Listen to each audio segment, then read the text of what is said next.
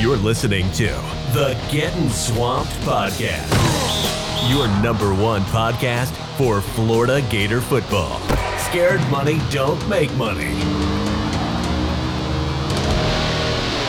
All right, folks, today on Gettin Swamped, I have one of the most very well-respected analysts in the industry, the one, the only, the master of the VIP boards, by the way, Thomas Goldkamp. Thomas, speaking of those VIP boards, man, how are they behaving themselves today? You know, I think they've settled down a little bit. Certainly have had some interesting blow-ups in the last couple of days. I mean, you know how that goes. It's a very passionate fan base, to say the least.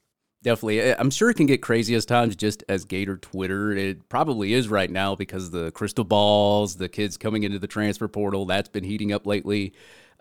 Seems like every single day, every single second, there's a new person in the transfer portal. That's what I really wanted to hit on today and discuss and try to gauge where Billy Napier and Chase Clark and some of the other folks on the staff are going to do right now in the transfer portal. As we all heard Billy Napier say, they're going to hit the portal hard this cycle, especially, towards the month of May. Billy Napier also said at the end of phase 3, he'd be giving exit interviews. As far as it means exit, go to the transfer portal or exiting phase 3. Barring whatever that means, Carlos Del Rio, former top 200 quarterback, has entered the transfer portal. I'm sure there are probably going to be more guys to come, aren't they? Yeah, I don't think there's any question. I mean, you just look at, Florida's scholarship numbers right now where they're at. They've got to pare down by the time fall camp starts. So, I think I never like to speculate on which guys will leave. Generally I like to talk more in position groups, just because I think it's not fair to these kids to speculate. And, right. Obviously we hear things, doing what I do, but, kids change their mind. And, I'd hate to give somebody the wrong impression on a certain guy. But, yeah, I mean, Florida's at 90 scholarships. Unless the accounting changes, that means they need to get rid of 5 guys, whether that's, transfer out, medical disqualification, graduation, whatever have you. But, like you said, I mean, Billy Napier and his staff are going to go after some players in the transfer portal. To do that, you have to have the scholarships. So I think with exit interviews starting today, this is Wednesday that we're recording this, I would expect the next week or two, really probably a couple weeks, are going to be pretty interesting as far as some of those names popping up to join guys like Carlos Del Rio in the portal. Yeah, I'm really curious to see which kids leave and what positions that they leave. I mean, if you go back, you look at that spring game, you saw the quarterbacks. They didn't get a lot of playing time. Carlos Del Rio, obviously, he entered the transfer portal. I'm not really sure, and I hate to put a kid's name out there, but Jalen Kitna, didn't really perform that well. You could see where he's a project guy for Dan Mullen. Putting that into perspective, you got that going on there. You got some other positions of some guys that Dan Mullen did acquire when he was in the staff. And, about a week ago, one of your guys, Brandon Marcello from 24/7 Sports, said Billy Napier talks about adding quality players, 2 deep players, starters. He wants to increase the depth, good quality depth, not just guys who are going to fill holes. So, first off, I was kind of surprised how many of these new transfer rules were coming into effect this year. And for the average viewer that doesn't know about, I guess, the within the conference transfer rules that just came about this year and transferring within conference SEC to SEC, could you just go ahead and elaborate what those new rules are? Yeah, basically the SEC put in a conference-specific rule that for football, or I guess really all fall sports, to transfer from one SEC program to another SEC program, you have to be in the portal or have, I forget the exact terminology, but basically there's a deadline of February 1st. And so if guys didn't already make their SEC to SEC transfer before then, there's now a whole process that they have to go through with the league to get a waiver, that kind of thing. So it's a significant additional hurdle for SEC to SEC transfers that doesn't exist necessarily in other conferences. Some of those conferences may have their own rules. I'm not sure. Covering Florida, we know the SEC rule. Right. And then for spring sports and winter sports, there's a different deadline. I want to say it's like May 1st. But for the purposes of football, I don't think you can expect to see a whole lot of transfers into Florida from an SEC program at this point. Right, yeah. There's a lot of SEC guys that did go into the portal. You have Cup from Texas A&M. Gia Hall actually just announced he was going to go to Texas, so that he's kind of off the board there. But with the new rule, it's basically, I guess, before the immediate eligibility rule, now you have to go apply for a waiver if it's after February the 1st. It kind of applies like the same rule before the it's almost like going back to the old version where you have to seek immediate eligibility approval from the NCAA. Right. Okay. So for all you average viewers out there, that's exactly what that means now. So we've crushed that. So with that being said, I might be stating the obvious question here, but for some of the viewers, what are some key positions that you think Florida just in general will go after to fill some of those spots and depth issues? And before you even answer that one, how many spots do you expect them to, I guess, get rid of just so they can add? I'm going to actually answer that question in reverse because I think what Florida is going to try to do is bring in, I think, anywhere between 4 to 6 guys. And, we've talked to sources and we have a pretty good idea which positions those are at, how many that they want to target. And so if you do the math from there, you're probably talking about something like 10 guys leaving the program. Oh, wow. I didn't expect that. Yeah. So, the numbers always work out. I don't think anybody should be worried about that necessarily. But yeah, like I said, when these exit interviews, which started today, begin to happen, and Billy Napier and his staff, just have frank, honest conversations about, here's kind of what we envision for this position in our system. Here's kind of the tool set, that you have. Not sure this is going to work. We just want to be realistic with you. And look, you're a good player. You probably have the ability to play elsewhere. So let us know what we can do to help you if you decide to enter the transfer portal. And if you want to stick it out, I'm sure the conversations are, they go both ways. But I think that's sort of how the process looks. And then as as we get through these next couple of weeks, you're going to see guys start to enter the portal.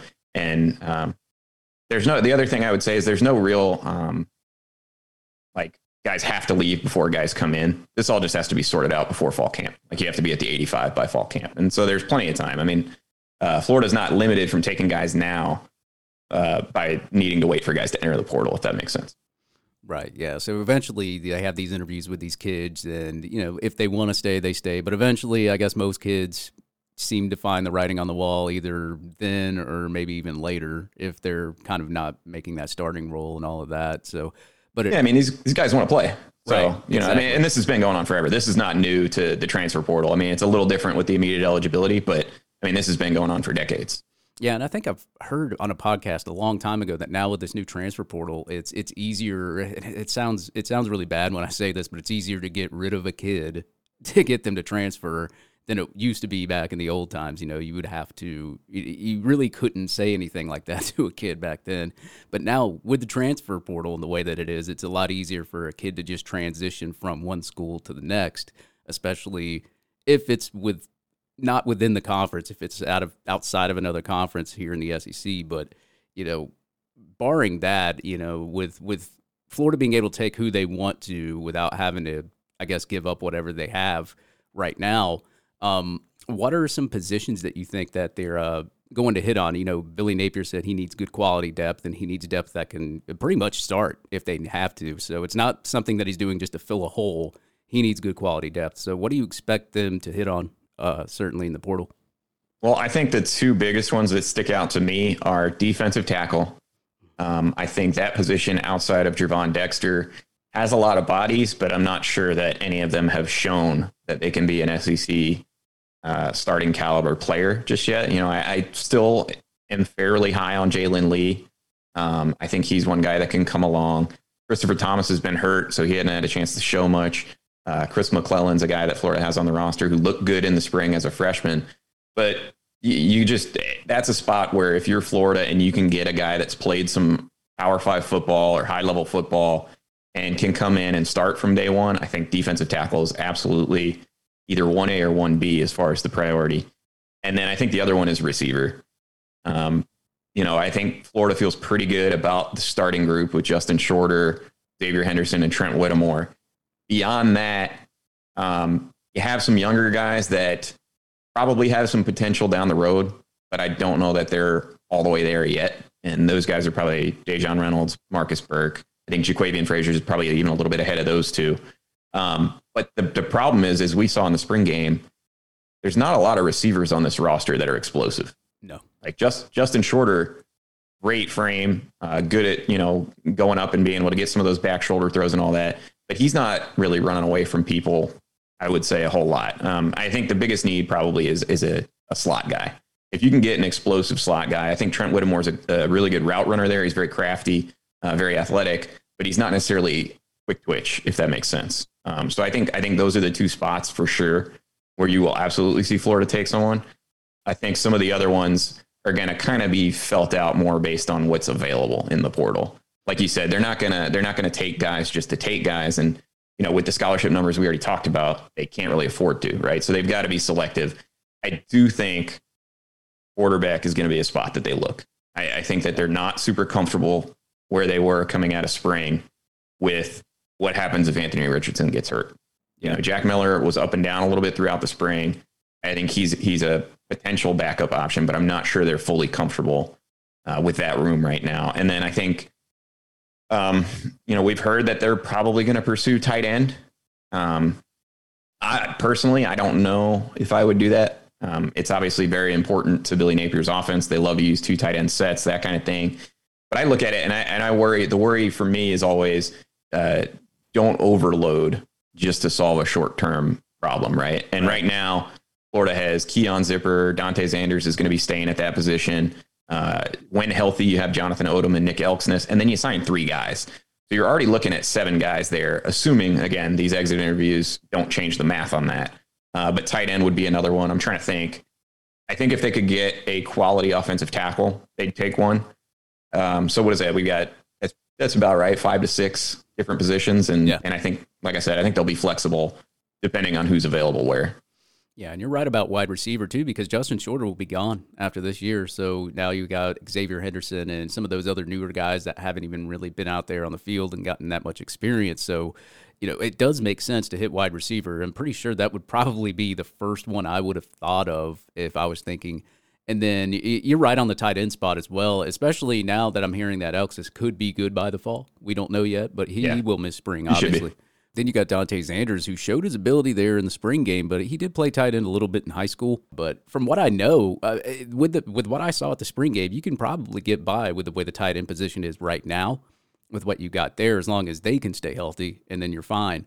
As you said, quarterback, when you look at it, Jack Miller, he's coming in, new system, only had 53 snaps at Ohio State.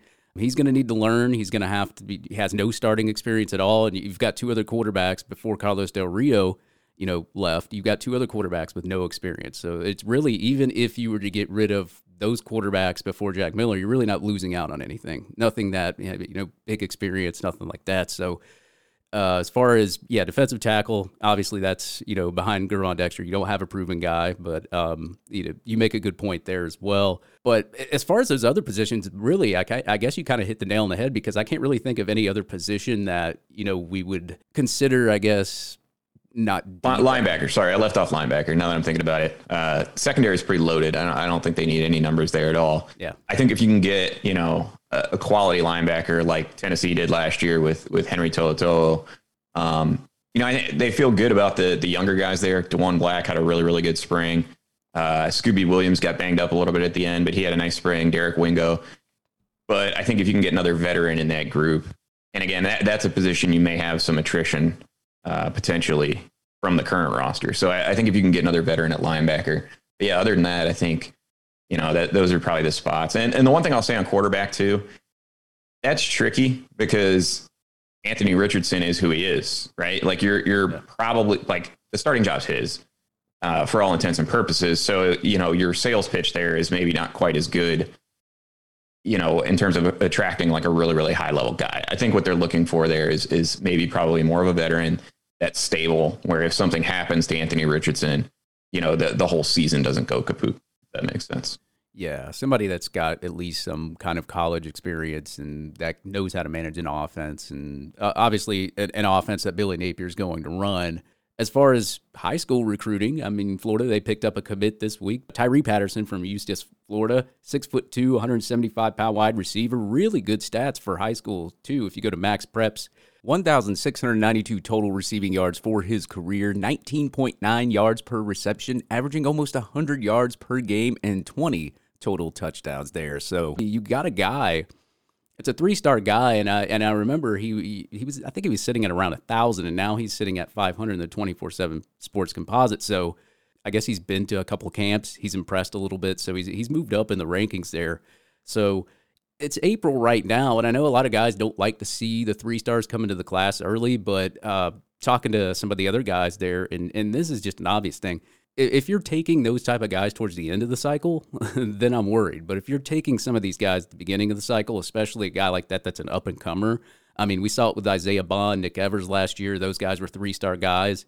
Isaiah Bond wound up being the number 1 athlete in the class by the end of the class. Nick Evers wound up being a top 150 quarterback. So it's not really bad when you take a 3-star guy like that at the beginning of the cycle, because you never really know where he's going to end up towards the end of the cycle. And with statistics like that, if he has another good year and goes to some of these camps and impresses, we might see him bump up more in the 24/7 Sports Composite or rankings now. Is that fair to say? Yeah, I think there's a couple things to unpack there. First, from the rankings jump standpoint, the way that process sort of works is with the 24/7 Composite. If a prospect is only rated by one of the services, he's not going to have a 24/7 composite grade, right? So when Florida took his commitment, I think 24/7 Sports was the only service that had a rating on him. And so what happens is once he gets rated by other services, and other services, when they see a guy is going to commit to Florida, there's pressure on them to then rate that kid. And so they give him an initial grade. And then based on that initial grade, the composite score gets generated. And so it looks like a rankings bump, but really what it is just, he's a guy that the system hadn't gotten to yet, the recruiting system. So a couple takeaways from that is one, Florida's early on him, right? Yeah. I mean, the guy didn't have offers from many high level programs. So Billy Napier and his staff, you can tell that they're really casting a wide net with recruiting, and particularly in the footprint. Guys that play for smaller schools, I believe Eustis is a smaller school. Yeah, I think it's 5A. Yeah, so, kind of mid-range. Typically, they don't get as much exposure as some of these other schools. I mean, there's pretty much always a 24/7 or an On3 or a Rivals guy that, at St. Thomas Aquinas games, for example, right? So those guys get a lot of eyes on them.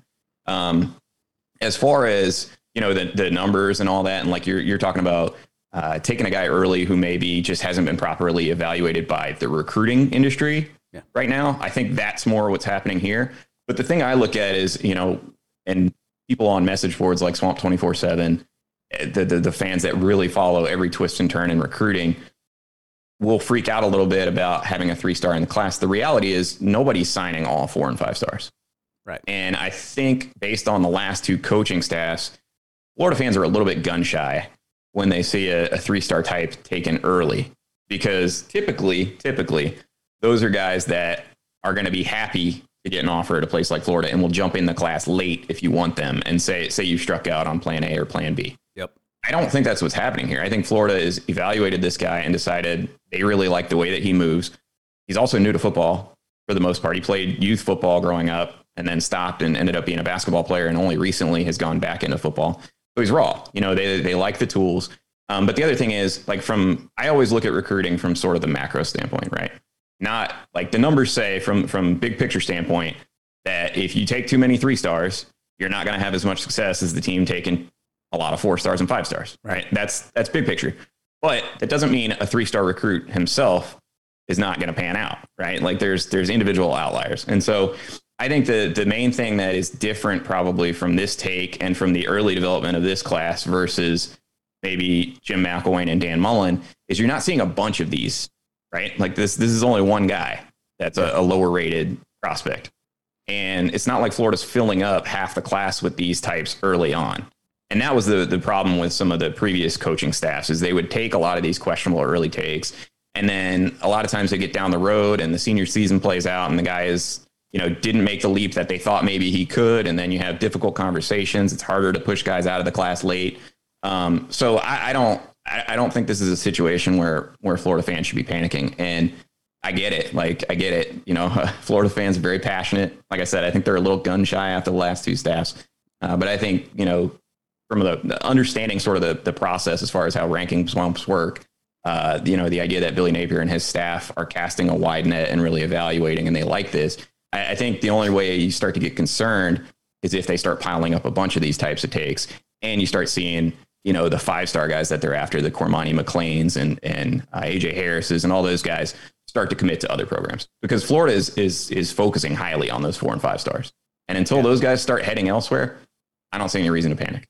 Yeah, and I think like 2 years ago, I watched Dan Mullen's recruiting class, and he took about 23 to 4-star players, and it was about half and half split. And I was like, well, this recruiting class isn't going to be that good.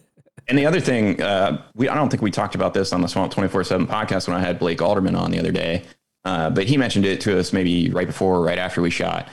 This staff is not handing out a lot of offers to those lower end prospects. Yeah. Like, this is sort of a unique take in that sense. There's not a bunch of offers being dumped where, the recruiting analysts who cover a lot of these guys and have seen a lot of them play are like, oh my God, what is Florida doing offering this guy?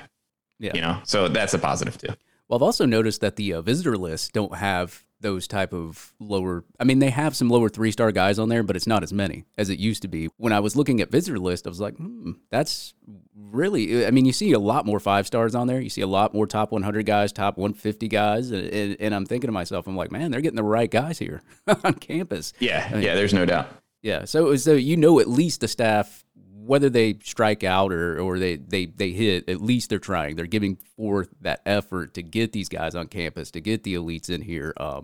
They've changed so much just on campus just to get, and you're right about the 3-star thing too. Like, if you go back, I always try to look at film when I look at a 3-star to see, especially early in the cycle, to see if maybe they could jump or if I think futuristically they could jump. When I saw his film, Tyree Patterson. Yeah. When I saw his film, I was like, man, he's actually pretty good. He knows how to get open. I mean, he may not be the fastest burner out there, but he knew how to get open. But I remember when Jim McElwain had recruited Kadarius Toney, I wasn't too crazy when I first looked at it, but when I saw his film, I said, man, this guy's shifty.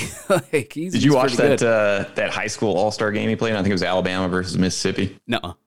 Oh my goodness, man. He was playing quarterback, but yeah, full disclosure, I am not the recruiting guy. Right. Yeah. I am very much, I stay in my lane. I focus on the team. I don't even like to look at, high school tape of these guys before they get to campus, because I don't like to have an opinion, man. Like, high school and college, there's so many different variables that, for me, a 5-star that walks on campus is the same as, the 3-star. And I've seen 3-stars outwork 5-stars. Now, that doesn't mean, the talent's not different. I'm not saying that, but I like to sort of not have any impressions. But yeah, anyway, sorry to ramble, but Kadarius Toney in that game was like, oh my goodness, man. One of the few times I was like, wow.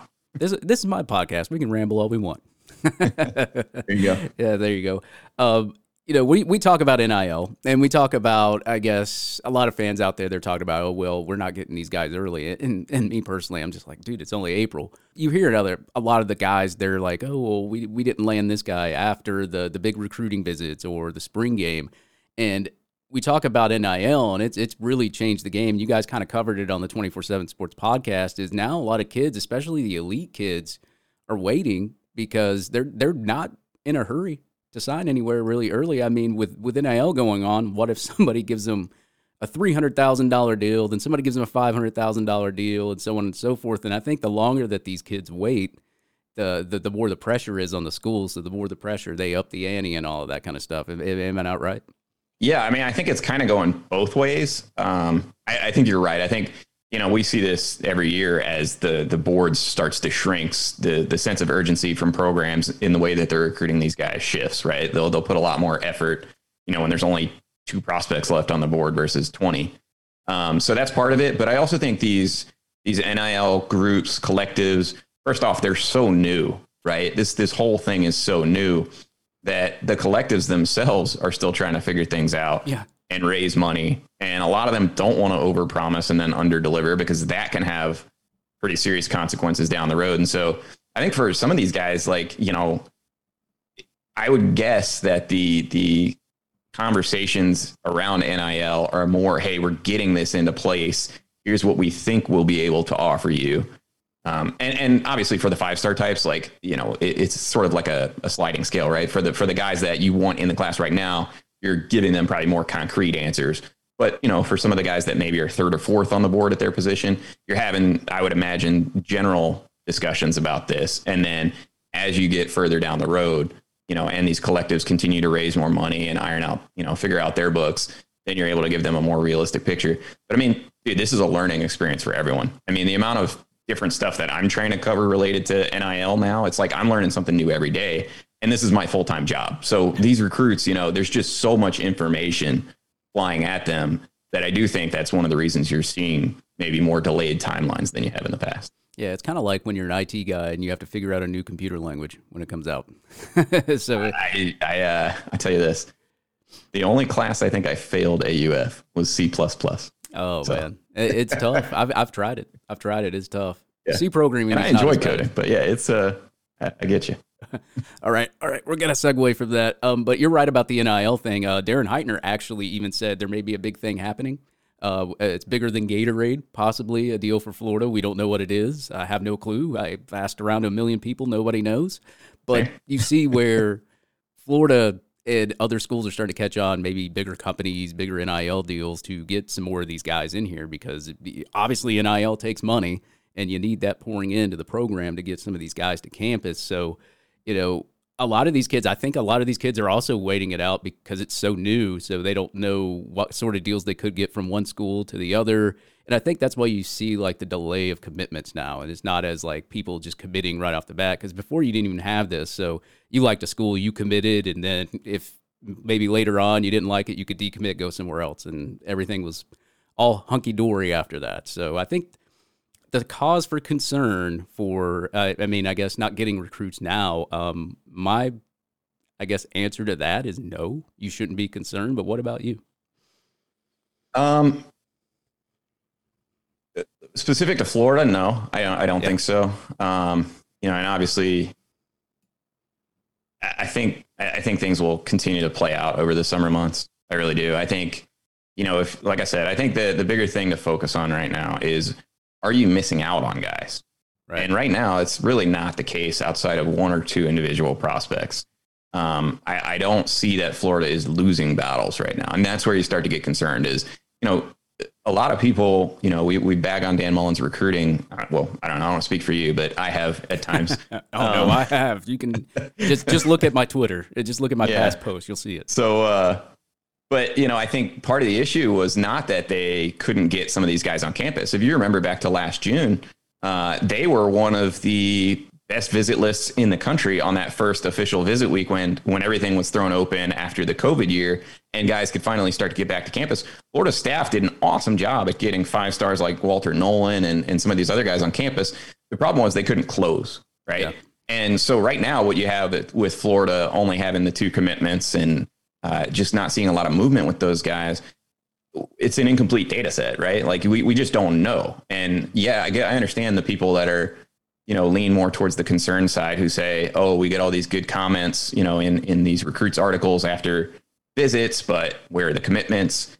I get it, but you are also not seeing them commit elsewhere, right? So Florida's not losing these battles. So I think the level of angst, the level of concern maybe from some parts of the fan base, to me, is a little bit overboard. Yeah, and if you look at just go to last recruiting class towards the end of the recruiting class in December. Look what Billy Napier did in a short amount of time. When the kids had to make a decision right then and there, he was able to pull, a 5-star Kamari Wilson, Shamar James, keeping him in the class, getting some of these top 100, even Devin Moore, a guy that I think is way better than what his recruiting ranking is. You pull him in the class, so he can get the elites here. And I think it's just going to take a lot more time now here with NIL. And it actually, talking about that sparked a question with NIL. Before we end here, I want to ask: do you think now it's easier for some of the in-state kids to want to stay in-state with NIL? I mean, because if you got a local kid and he's from Florida and he's a top prospect, you already got people talking about him. You already got companies looking at him. He's the talk of the town, and he's the local guy that everybody wants to have on their college football team. Do you think some of these NIL companies are willing to pony up more to keep them in state, or do you think NIL is now an advantage for, maybe some people out of state to pull kids out of state and say have a Florida guy to go to California or something like that?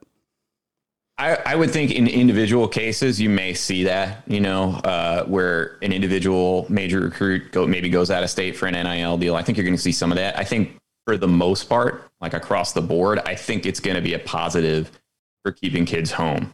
And I think that's a great question that you brought up, because I think part of what we're seeing with NIL is players are understanding sort of, not to be cliche, but their value. They're understanding how to build their brand. And this is stuff that's always been pertinent, right? Like it's always mattered, but now it matters to their bottom line, right? So they're more invested in creating their brand and, you know, building their social media influence the right way. And to your point, if you've got a guy that's down the road in Tampa or Jacksonville or Orlando or wherever in the state of Florida, and they have that, you know, they're a big star in their high school program, right? And they've got their fans and they've got their following. I think it's absolutely easier to sort of use that as a launching point if you stay in the state and go to a place like Florida, because you already have that sort of local network built, and it can just grow on top of that with NIL. And I think it gets, not to say you can't do that out of state. You know, a lot of this stuff we're talking about is all online presence, right? Yeah. But I do think it's easier for guys to build locally. And so I'm interested to see how that plays out. You know, that's my sense. I don't know if that's accurate. Yeah, I'm curious to see. I might try to run that this year with NIL to see how many kids actually did stay in state at their respective states where they went to high school in, and which ones actually ventured outside of the state. And maybe try to compare it before NIL and see if maybe there's certain percentage comparisons, because, I mean, you would think somebody locally like that, he could get so many more NIL deals just from being the talk of the town his whole life in high school and then going to college, and, you know, all the people in state are clamoring for him. They want to keep him in state. So he might be able to get even better NIL deals here than he would elsewhere. Yeah, I'm in full agreement with you on that. Again, I think the top end of the spectrum, you know, the guys that are commanding $8 million deals or whatever, those guys are going to still go wherever they want to go with the big NIL deal. Right. But for the majority, the bulk of your class, I do think it's a benefit to stay in state. Yeah, absolutely. Well, Thomas Goldkamp, thank you for joining me here on Getting Swamped. I know we were strapped for time here. I had to stay late at work, but luckily I was able to come back in here and get you on here, man. As I said, I have a lot of respect for you, man. I've been following you forever, ever since you've been on 24/7 Sports. And if you got anything to say to Gator Nation or any of the guys worried about recruiting, go ahead, say it. If not, you don't have to say anything else. Just say I don't know, say whatever you want to end the podcast. No, I mean, I think we covered it pretty well. I think, you know, just keep the big picture outlook in mind, you know, and look, if there's a time to panic, I'll be right there with you writing about it, because I've seen these macro trends play out over time, and I just don't think Florida is there right now. But no, David, I had a chance to listen to the podcast that you did with Lloyd Summerall and really, really enjoyed it. I'm thrilled that we've gotten to a place where so many different avenues can pop up to talk about the Florida Gators and college sports as a whole. I love your podcast. I love the work you're doing. I know, you've had some awesome guests on, and I think that's great for the fans. And I think the other thing, I think NIL is going to really, really help sort of rekindle some of the connections between players and the fans. I think, you know, we kind of, for the last several years, have drifted to less and less media access, and that's fine. Like that's its own thing.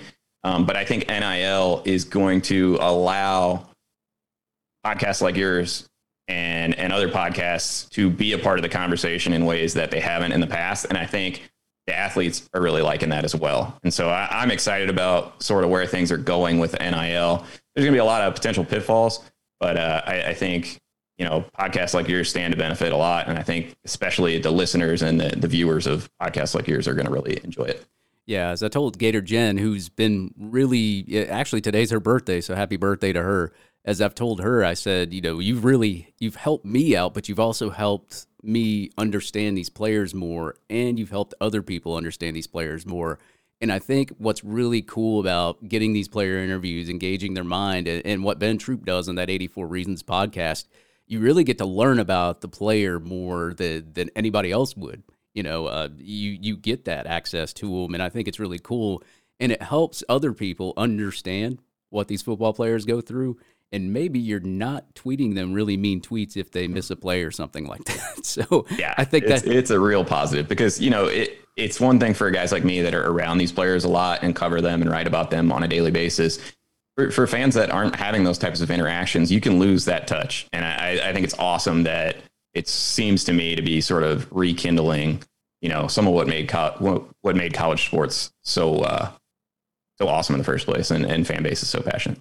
Right. And you probably, over the years, have gotten more inside info on these kids than any of us have. So it's really benefited me. It's benefited a lot of podcasts around here. And I can't thank Gator Collective enough for allowing me to interview some of these players for them and interview great people like Thomas Goldkamp, which it didn't really need an NIL deal with that. I just had to have a conversation. But I get to interview great people in this industry like Thomas Goldkamp. And Thomas, man, thank you for joining me on Gettin' Swamped.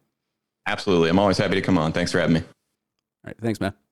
All right. That was Thomas Goldkamp there discussing some of the transfer portal potential target areas. And I really didn't want to go down the prospects in the transfer portal at this moment because it's just heating up. I mean, there's guys constantly coming and going, and it literally changes every single day, especially around this time. And as I alluded to, Darren Heitner mentioning a big deal about to be struck with NIL. Well, that unfolded after I recorded this segment with Thomas Goldkamp from 24/7 Sports earlier in the week. And now there's another NIL program that has teamed up with the Gator Collective called the Gator Guard, as it was announced just after we got done recording, and it raised $5 million already. Dude, that is extremely huge. I mean, I talked to Jen. I've talked to Eddie behind the scenes a little bit, and this is big, guys. Like, it's big. I can't go any further into details, but very good news for the future of the Florida Gators. As we all know, NIL is very instrumental in recruiting and getting kids to sign with the schools, as we said, and also keeping them in state as well. So, all right, man. So me and Goldkamp talked about the benefits of the collective and NIL, and I was able to get one of my MVPs of the spring game, Jordan Young, on here to get a little bit more of the insight on himself as a player on and off the field, and we will have that interview here on the second part of Getting Swamped coming up. Need a sign for your company, your man cave, your live stream, or podcast? Give my guy Brandon White a shout out at White & Sons Wood Carving. He has the best handcrafted signs nationally, all custom fit for your needs. With state-of-the-art paint and epoxy, you can have that glow of your sign too with some custom LEDs as a package as well. Give him a shout out on Twitter at WS Wood Carving. You can also follow him on Twitch and check out his Facebook page at White & Sons Wood Carving. Top of the line signs made from scratch.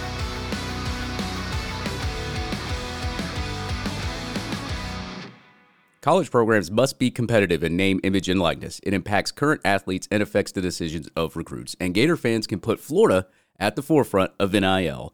The Gator Collective is leading the charge, uniting fans and student athletes like never before.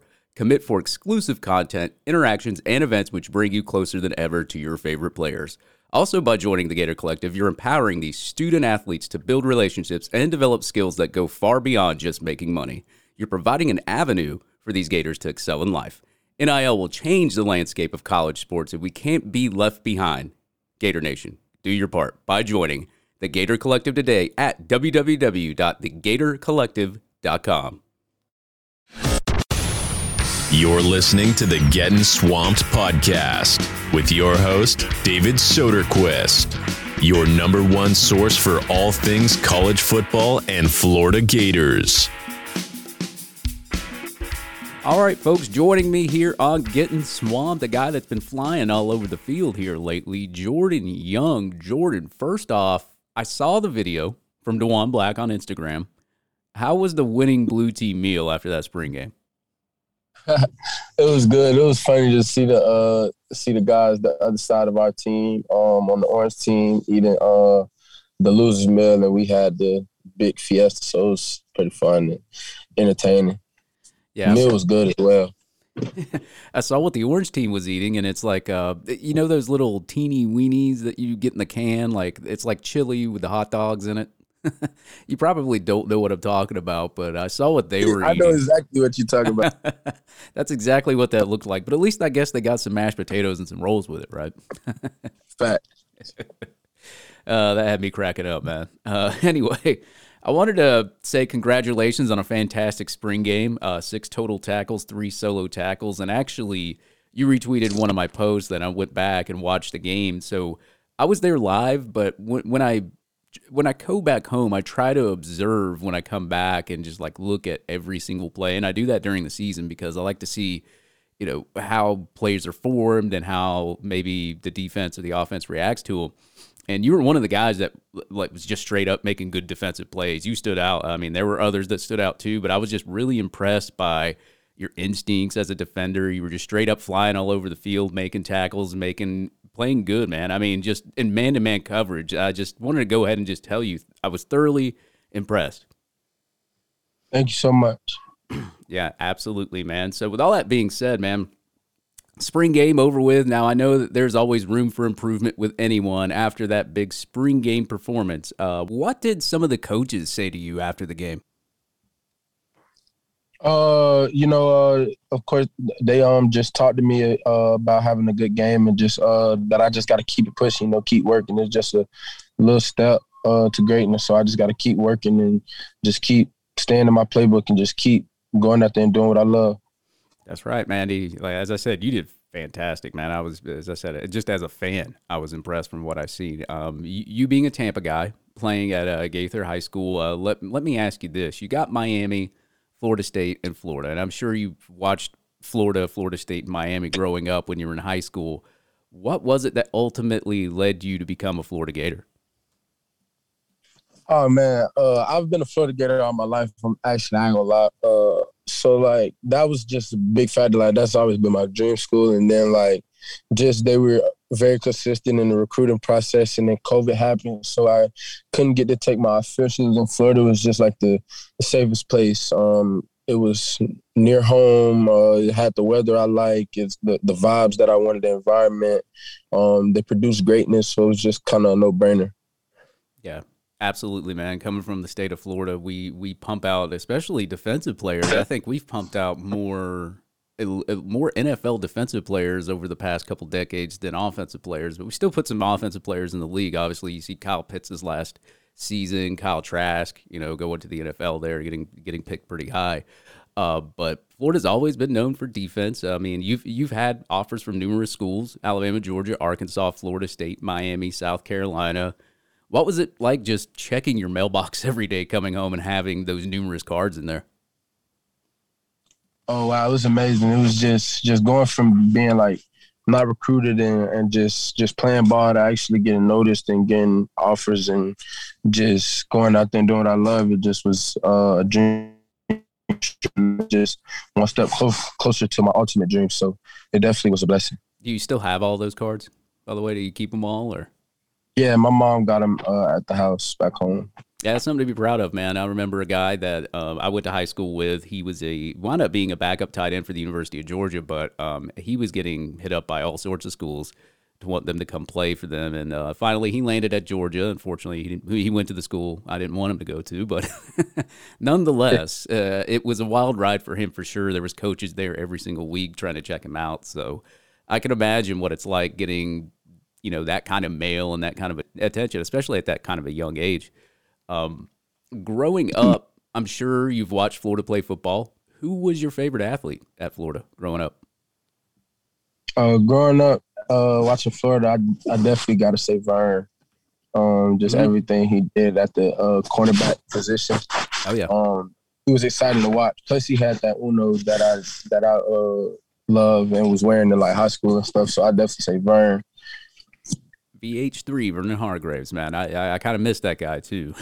I remember when he went to the NFL, and I was like, man, really missing him on this side of the football. But, of course, we had good corners like Jalen Tabor and all those other guys there to come in there and replicate or try to replicate what he did. But he was amazing. He was an amazing cornerback for the University of Florida. Definitely. And then when CJ got there, he became a person I watched all the time as well. I definitely like C.J. Henderson game and just watching him. I used to watch him every day. Oh yeah, C.J. Henderson, man, that kid could blaze too. He was fast. I think he ran a 4.3 in his combine. I think so. I can't remember. Yeah.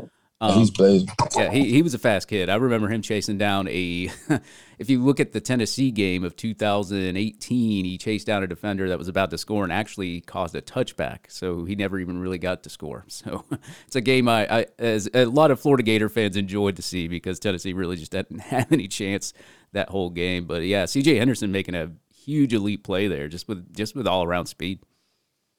Right. Yeah, and I've asked this to every player I've interviewed, and I've always wanted to know from every player what it's like. And I want to ask you this too. You were recruited by Dan Mullen, the last staff. You commit and sign with the last staff. A year later, he's let go. Dan Mullen gets let go, and in comes the new staff, Billy Napier. Just what were your thoughts in general when all that happened, and what ultimately, kept you here at the University of Florida? Oh, I just want to start by saying I forever have love for Coach Mullen for blessing me with the opportunity to come to the University of Florida, for one. But everyone knows it's a business, so I know we got to keep moving forward. So Coach Napier came in, got things rolling, and right now we're looking good, and everyday vibes and environment is good. So I guess we just gotta just keep pushing and just keep getting to our goal, which is the championship. That's right. What was your first conversation like with Billy Napier? It was really like he just getting here, getting to know me, just talking to me. I can't remember exactly what was said, but it was definitely a good conversation. Yeah, absolutely. How close are you guys on the team? Like some of the older seniors, how close are you guys? Oh, we're close. I mean, it's always laughs and giggles around the locker room. Everybody laughs and joke with each other. Last year was pretty much the same thing as well. I don't think it's really a division problem. We're all like brothers. Yeah, who do you say is probably the funniest there on the team? I mean, a lot of people have said a lot of different things. Some people say me. I feel like I'm pretty funny, but I definitely gotta. If I would pick somebody besides me, I would have to say probably Naquan. Naquan Wright. Naquan Wright. Yeah, how's he doing, man? Is he recovering pretty well? Yeah, he doing good. That's my guy. Then last year, I'd probably say Damian Pierce. Both of them, those two together, man, they were hilarious. Yeah, man. Funny you mentioned Damian Pierce. That was one of the guys I really wanted to try to interview, but I never got the chance to interview him. But every time he had a press conference, man, he made me laugh. He just a great personality. Overall personality, Damian Pierce. Always funny, always laughing, always smiling, always joking. I did see your press conference there. Unfortunately, it was only like 3 minutes when I looked at it on Gator Vision. I was like, man, I got to get more of Jordan Young. I mean, we only got 3 minutes with him. I need to get more. So, yeah, I always loved Damian Pierce. And, I've always noticed you're always smiling. You're always grateful to be here as well. DeJuan Black's always one of those guys that's always smiling, always goofy, always acted up and stuff. And, you got your coaches. Is there any coach on the team that's like that as well? Are they what's the silliest coach on the team? All of our new coaches that came in have great personalities, and they definitely are hip and cultured, and just everything about them is they bring energy and excitement, and a lot of them have a lot of good personalities, make me laugh. My guy, I mess with Coach Chaos. That's my guy, yeah. Coach Spence. He's funny. He's a funny guy. Coach Raymond, my dog as well. He pretty cool dude. Straightforward. The whole staff really, like the strength and conditioning coaches, or everybody, like just all have good personalities and make you laugh. It's like that cohesion that you have, the players and the coaches, when they're all on the same board, it makes for a good environment. So speaking of Coach Chaos, does he ride that bike to the campus? I think I've seen him ride it once. He told me that he's going to teach me. There you go. Just don't let him teach you how to pop wheelies, man. We don't need any more players hurt, man. As far as your well-being, though, obviously, I would hate to see anybody get hurt in general, but obviously, a player on the team, you don't want to see him get hurt doing something off the field. I think we've experienced that with Anthony Richardson and his dancing skills. So, right.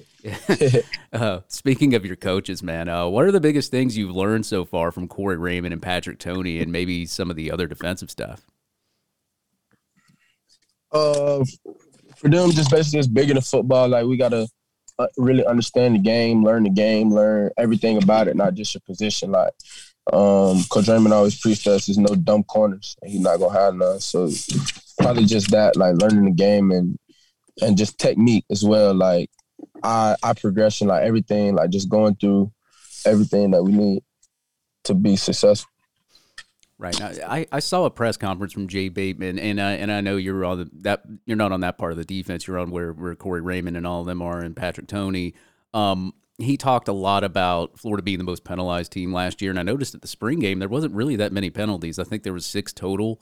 How big have they been just on penalties and being set?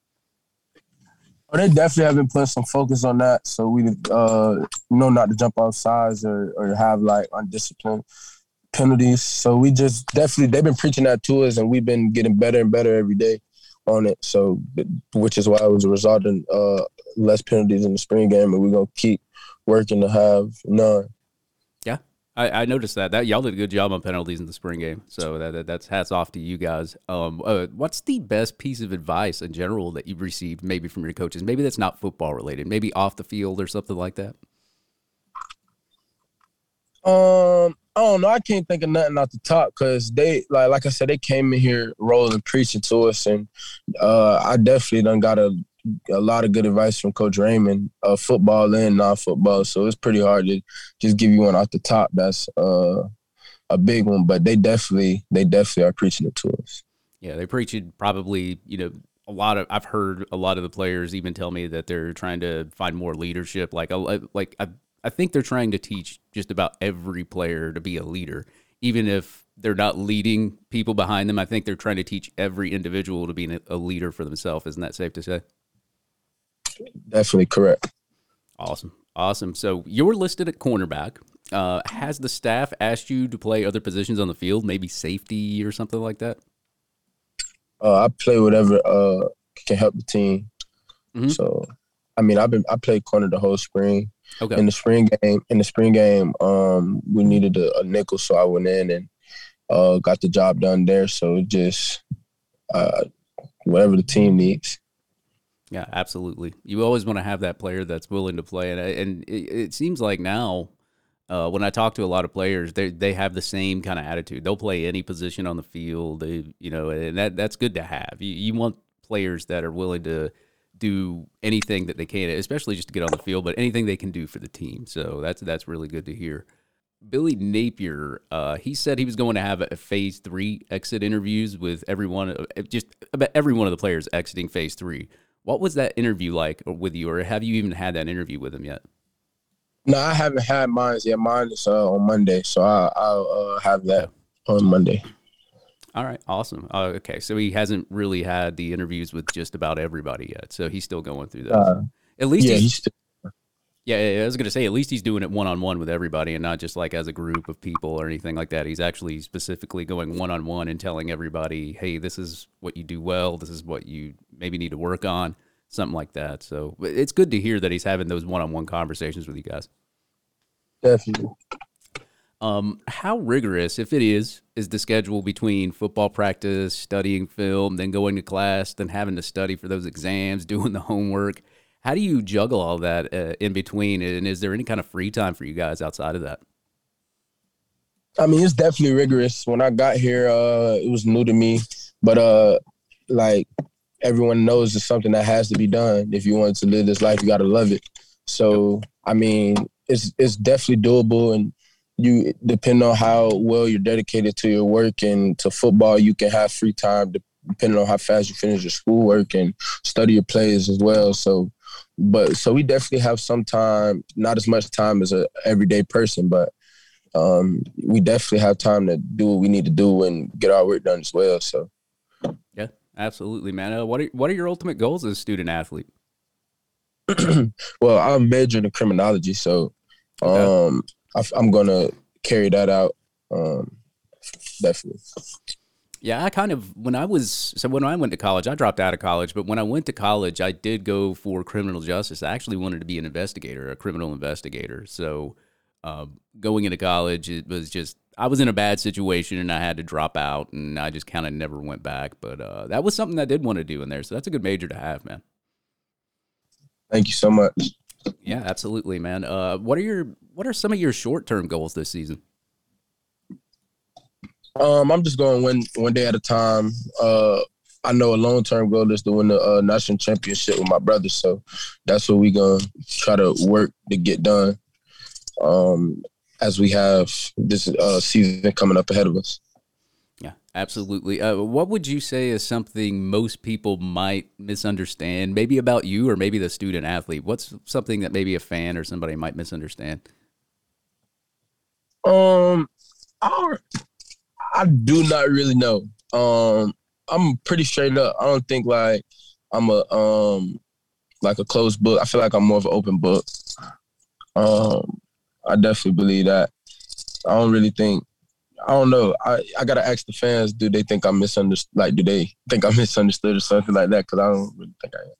Oh, no. I was just saying, like, you got those some of those fans out there that will make, like, if a player misses a play or something, they make a stupid comment or whatever, and they don't really know what some of these players go through. I was just kind of inferring to that. But if you've never had that kind of an issue, you've never had that, even at like an opponent stadium, you never had like some fans just like yell at you or say some bad things or anything like that?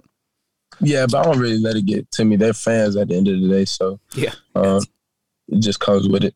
Yeah, it is what it is, man. You go to these stadiums, people start drinking, and they say really random things, and practically, I'm not one of those. So, what current player, either in college or NFL, or maybe even outside of football, inspires you the most?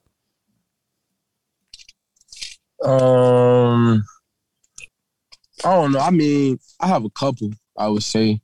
Like, not playing football, I would say my cousin that trained me all my life. He played in the NFL, Gardner Wilds. He definitely was a big reason why I'm where I'm at today. As far as like a coach standpoint, I would say like Coach Raymond. He just what he bring it to the table, and then like as far as like I got some friends that's in the NFL right now that just inspire me to get there. Like, it's life bigger than what's out here every single day. So I'd say like Ray McLeod and a couple of my other close friends that's in the league. I didn't know that was your cousin, man. You learn something new every day. Yeah. Yes, sir. All right, Jordan. It was fun having you on, Getting Swamped today. I wish the best of luck to you this season and to everyone else on the football team. And if you would like to leave us with anything tonight, the floor is yours. If not, that's fine too. You can just say you leave us with a Go Gators. All right. Thank you so much for having me. And thank everybody that's going to take the time out to listen. Go Gators. Go Gators, man. Thank you for joining me on Getting Swamped, Jordan. No problem. Thank you for having me. Thank you, man. All right. That was Jordan Young, number 31 on the Florida Gator defense. Another great kid on this staff and a huge up-and-comer, man. Just go back and look at the spring game. Jordan Young, dude, he's a monster on that field. He's flying all over the place. I mean, just one of the many guys on that defense that stood out to me when I went back and watched the film. So really smart, athletic kid on that side of the football, and also a fantastic kid off the field as well. All right, folks, that'll do it for this episode of Getting Swamped. And remember to visit the website, www.gettinswamped.com, for all your latest podcasts. If you also prefer YouTube, I also post some of the podcasts on there as well, along with some of the videos I take down there in Gainesville. And if you want to, you just search for Getting Swamped on YouTube and it pops right on up. And you can also follow the podcast page on Facebook or Twitter at Swamped Podcast. And you can follow my personal Twitter at Getting Swamped. But folks, that'll do it for this episode of Getting Swamped, your latest in football, statistics, special guests, and social media. Thank you for listening to this episode of Getting Swamped.